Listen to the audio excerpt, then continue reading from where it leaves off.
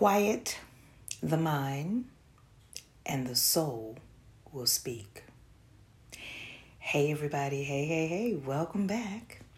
Welcome back. This is episode number 19. Yes, indeed, we are moving right along. We are just purging our way and pivoting our way to the innermost amazing part of who we are. Which leads me to the topic today. This is a two-part. I'm going to tell you what the topic is today, and then I'm going to do the topic separately. The topic today is meditation.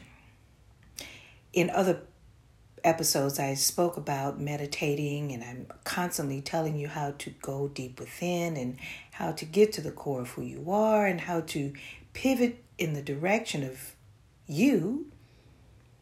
Now I'm going to give you the actual exercise. I'm going to give you a meditation that you can revert back to, pivot back to, and use as a tool to quiet your mind so that you can hear that still, small, loud voice that is within you, and it's you.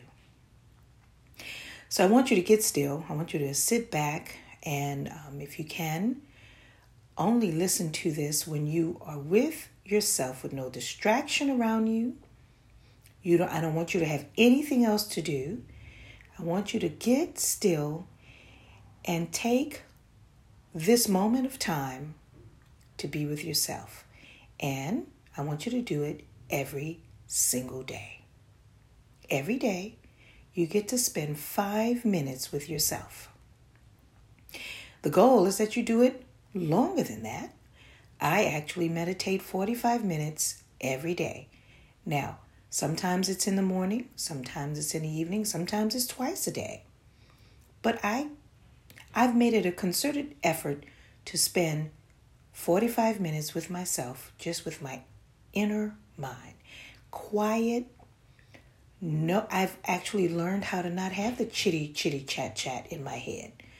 So I'm going to teach you how to do that. And as we go on this course, as we continue to pivot in the direction of ourselves, I'll do a couple of different meditations and I'll have them in the podcast so that you can revert back to them and you can use them as tools. And I'll also, show you how to get still and how to meditate.